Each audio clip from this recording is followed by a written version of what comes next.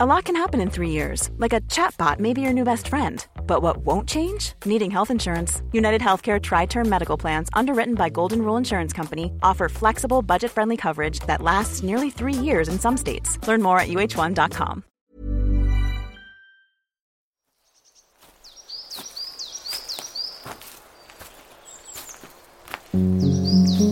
Hello everyone, welcome back to part 2 of the Stompcast. Sophie and I are just, meandering down a lovely path. It's only drizzled on us a little bit. Luckily I had my handy umbrella to hand, well actually Emma just gave it to me, to pop it up, but it's been otherwise quite dry and autumnal. It's kind of quite nice, isn't it? You're in a t-shirt, you're chilling. I'm feeling, I did bring a jumper with me just in case, because, I'm a realist, but I'm feeling okay. It's actually quite nice, isn't it? We've got a couple of dogs out on a run. People are just enjoying the days, it's beautiful. I'd love to pick up a little bit from where we left off, but also actually really focus on something I saw on your Instagram, and everyone should go and follow your page afterwards. You must, or even right now as you're meandering. Actually, if you're wandering now, please be careful. If you're going to go on the Instagram, I don't want you to trip over or something. So do it later instead. But anyway, one of the posts I saw, you were talking about a recent government campaign about disability, and I just wondered if you could, because you put it brilliantly on that post in your own words, what was the campaign about, and what do you think some of the things we should think about is when we're asking questions and having the right kind of boundaries and respecting people's boundaries around conversations about disability? Yeah, absolutely. So the campaign, the hashtag of it was ask, don't assume, which I thought on a surface level sounds like a great sort of, tagline. It sounds, if I didn't know anything about disability, I'd go, okay, well, there's nothing wrong with that. But I know what a lot of the disabled community took problem with was the campaign was quite vague. And it seemed to be centred around, it's okay to just go up to disabled people and ask them anything they like.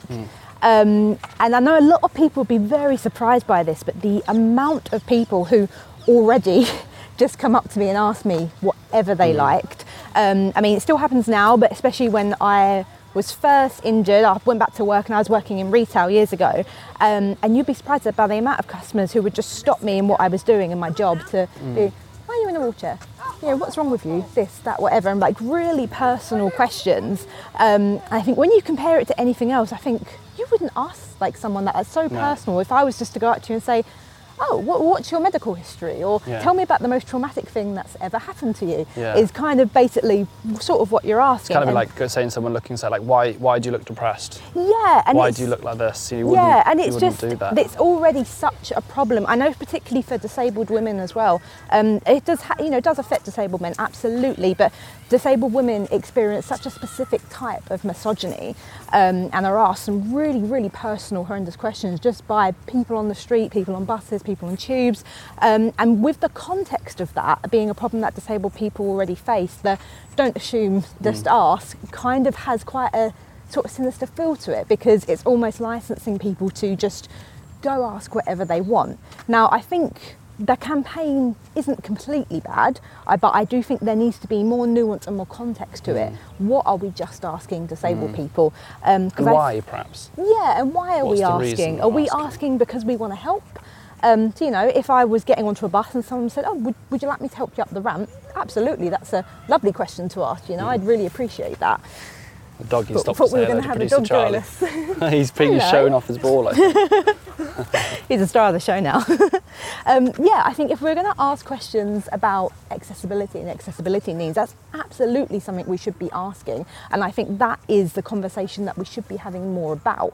And as you say, asking ourselves, why do we need to know? Why do we want to know? And is it just because we want to satisfy our morbid curiosity, we want to find out some gossip, or do we actually care about helping disabled people in the situations that they're currently in and helping with access? And I'm so glad that you've talked about it, because I think you're right. On the face of it, you look at that hashtag and you think, well, that sounds reasonable. Yeah. Right? But obviously it's going to sound reasonable to some able-bodied person like me who doesn't understand. Yeah. And I think that is why these nuance, these things, these campaigns is actually really important, because if people don't understand the application of it or don't understand that nuance, then it's applied incorrectly, and then we're not addressing the things we want to, and actually encouraging people to ask for the questions. Why do these kind of campaigns exist? I don't know if that's a silly question, but what is the purpose of them? And I guess if we were to give you the reins to kind of change that hashtag and have it differently, what would you say? What would you want people to focus on or know or hear, especially able-bodied people who can learn a bit more to support people or treat people with dignity and respect? Yeah, I think it's really, it's easier to, oh wow, we've just seen another beautiful dog. Yeah, It's beautiful. That's a horse, I think. It is. It's really as tall as me. Yeah, I think it's easier from my perspective to be able to go, well, that's not okay, and here's my criticism. It's another thing to be able to create a really great campaign, and I appreciate that. Yeah, I'm not obviously ready to actually think of it, but just kind of some of the key features, and if you're going to change some of the nuances, how do we try and make sure that the messages we do get across are right? Because I think where I think that comes from is that, you know, I would always, you know, as myself, I understand that I don't understand what it is to live someone else's life, but I would like to, as best as I can, treat someone the way that they deserve and like to be treated. And I guess that's what I'm asking is, like, what are the things that we should know, and how should we treat people that is respectful and boundaries? I think the biggest step really is having more disabled people involved across the board in different sectors and different industries, whatever it is. And I know disabled people were included in that campaign, but it's understanding that the voices of a few disabled people don't represent a whole community. And I think the noise that was made from that campaign and, you know, the comments people were saying from it, it showed that there was an overwhelming amount of people who had a lot of criticism for, you know, the reasons that we just stated. So I think it's understanding that not everyone's going to feel the same. So we need to be talking to as many people as we can, and having disabled people and, you know, queer people, people of colour, where all those identities intersect as well, having those people across the board in different sectors. I think that's when we'll really start to make a change, because we'll be hearing a variety of opinions. I've been on countless shoots and like different campaigns and stuff like that before, particularly in my early career when I was just happy to be in the room and, like, you know, didn't want to cause a fuss, didn't say anything. And I've been the only disabled person. And it's been very evident that there's been no disabled people on the team behind as well, because there's been like a half-broken ramp or, you know, a disabled toilet which isn't really like big enough, or, you know, little things like that where it's very clear there's been no disabled eyes on this. And I think that becomes so evident when you're in spaces as a disabled person. You can look at a situation and go, yeah, a disabled person hasn't been involved here, because it's not that smooth experience. You're very politely kind of, what I'm taking from that is almost a sense of tokenism in some sense, which is not what it should be. Because I guess it's kind of like, I'm trying to imagine this way, it's kind of like me going out and be like, they ask me an opinion and I voice the opinion of a 30-year-old white guy that lives in London. That's the opinion of everyone's opinion. Just do you know what I mean? In the sense, I guess it's like going, right, that's that person, or that's their experience. Or if I listen to that one person, I take into account all of that, which obviously is absolute nonsense. I'm one specific person, whatever. And you often hear people say things like, oh, but I had a disabled sibling or a disabled cousin and they didn't mind, or they didn't say anything. I'm like, well, yeah, but that's because they're your family. And they might have come from a completely different background. They might not have experienced the same things that everyone else has experienced, and they might have different opinions on things. And like, that's okay, but it's not licensed to then go, oh, well, that doesn't matter.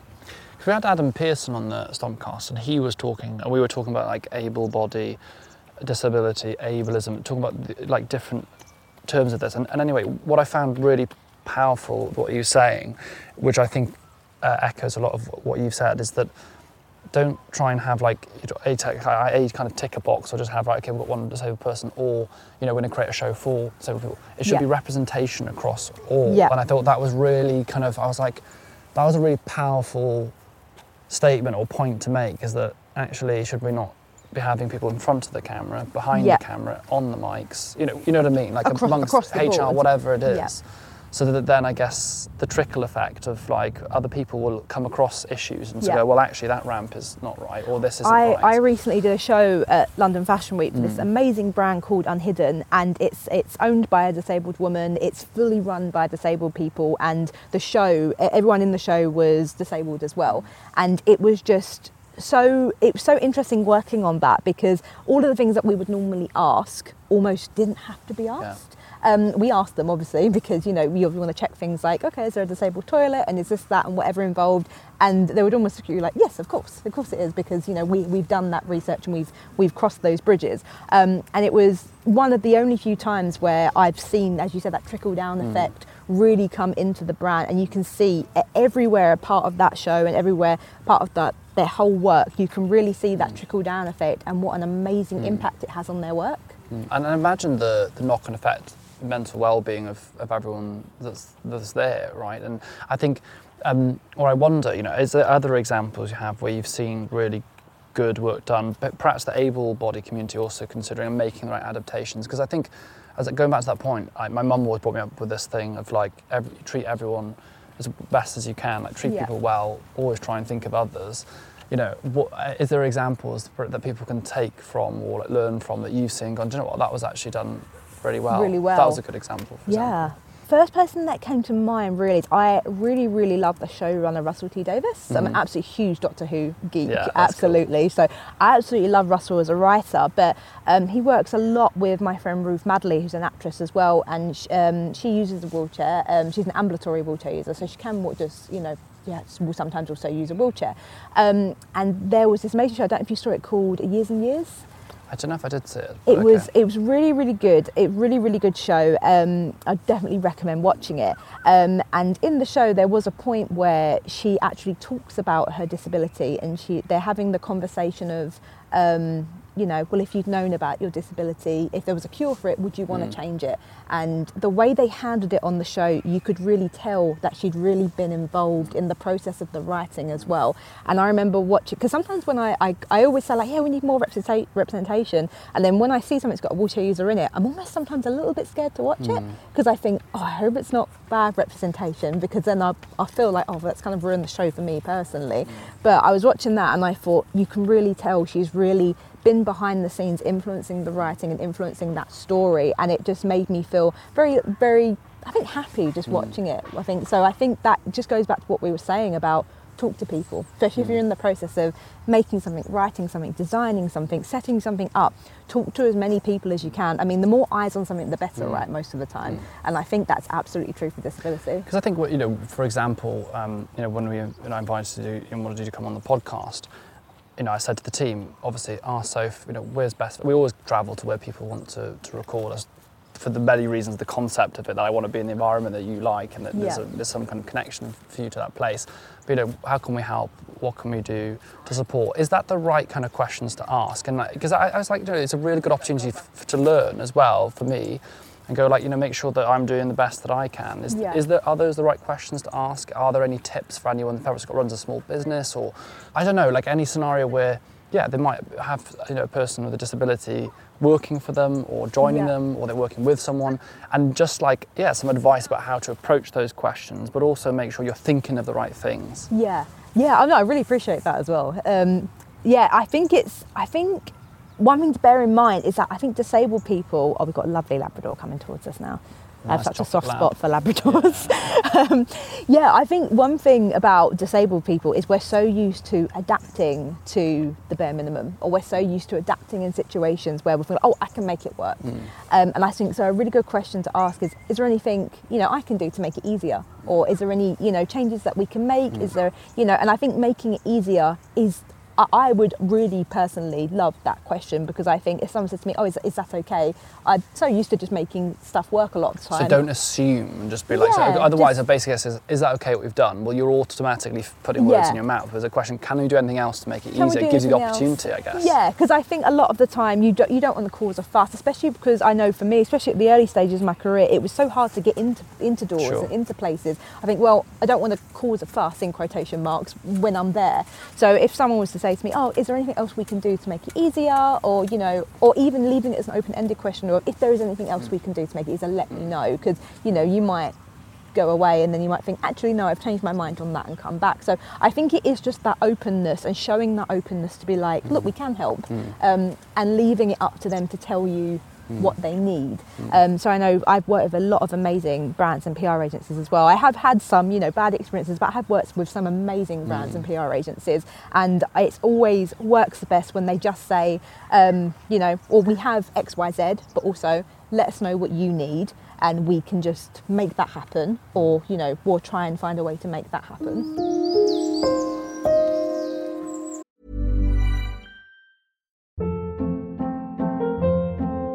Hold up. What was that? Boring. No flavor. That was as bad as those leftovers you ate all week. Keke Palmer here, and it's time to say hello to something fresh and guilt-free. Hello Fresh. Jazz up dinner with pecan-crusted chicken or garlic butter shrimp scampi. Now that's music to my mouth. Hello Fresh. Let's get this dinner party started. Discover all the delicious possibilities at hellofresh.com. Many of us have those stubborn pounds that seem impossible to lose, no matter how good we eat or how hard we work out. My solution is PlushCare. PlushCare is a leading telehealth provider with doctors who are there for you day and night to partner with you in your weight loss journey. They can prescribe FDA-approved weight loss medications like Wegovy and Zepbound for those who qualify. Plus, they accept most insurance plans. To get started, visit plushcare.com/weightloss. That's plushcare.com/weightloss. I had a message from someone a couple of months ago, I hope has had a good recovery, who had quite a major spinal operation and was having an extended period of time in the bed and then in the recovery process. And they were using the stomp cast as a way to be outdoors and to kind of feel, that joy of nature. And I'm just thinking, for anyone that is disabled on whatever levels or has a physical difficulty of ability at the moment, what about for them representing their own rights? And like you said, you were worried about getting your foot in the door, and you're in a world that's competitive, and you're worried about it. But then also, that's a sad way to think, but it is sadly part of the reality, but it shouldn't be.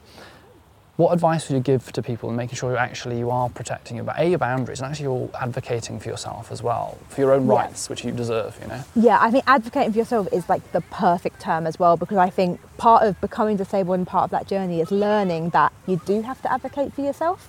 I have a friend, Sophie, who's doing fantastic work right now. She's also uses a wheelchair and she has a spinal injury like me as well, and she's doing fantastic work on this campaign called Rights on Flights. And it's basically working to protecting disabled people when they're travelling through the skies on airlines. And something I remember she used to really stuck with me is when she became disabled, she didn't realise she'd have to be like her own law enforcement, or she'd have to learn the laws that protect her, and she'd have to learn her rights from such a young age as well. I think she was a teenager.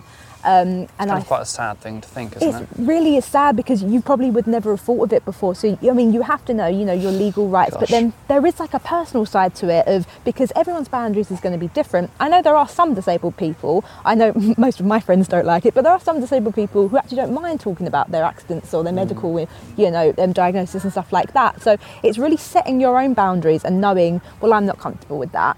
And I think something that I always have to remind myself, especially as a disabled woman, is no is a full sentence. You can just say, no, or I'm not comfortable with that, or no, that's not okay to ask, or I don't want to talk about that. And I think it's learning to practicing those sayings, and they are... Ooh.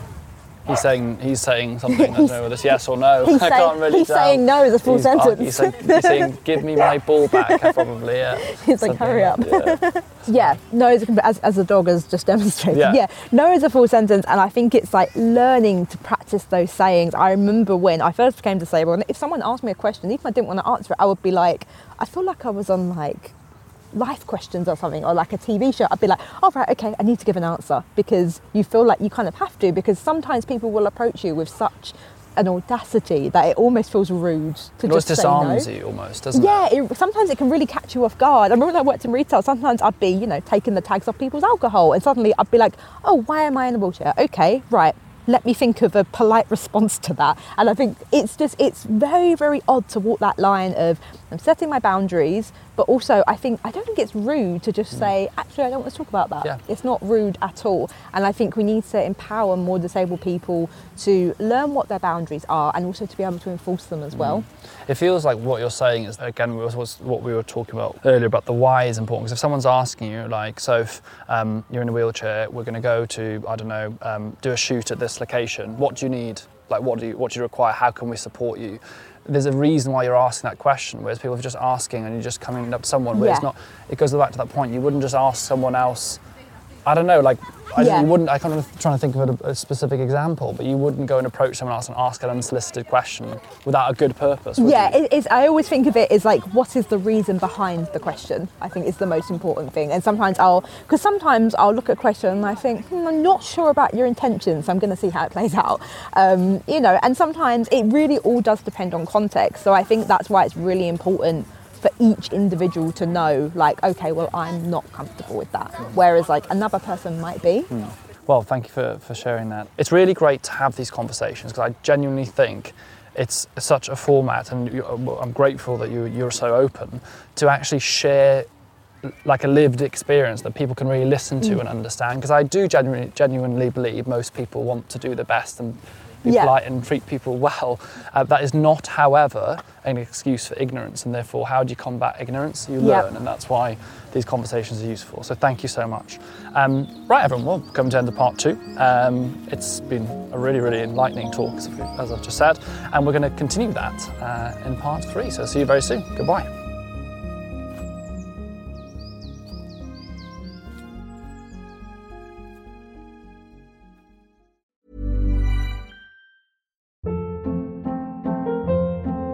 Hold up. What was that? Boring. No flavor. That was as bad as those leftovers you ate all week. Keke Palmer here, and it's time to say hello to something fresh and guilt-free. Hello Fresh. Jazz up dinner with pecan-crusted chicken or garlic butter shrimp scampi. Now that's music to my mouth. Hello Fresh. Let's get this dinner party started. Discover all the delicious possibilities at hellofresh.com.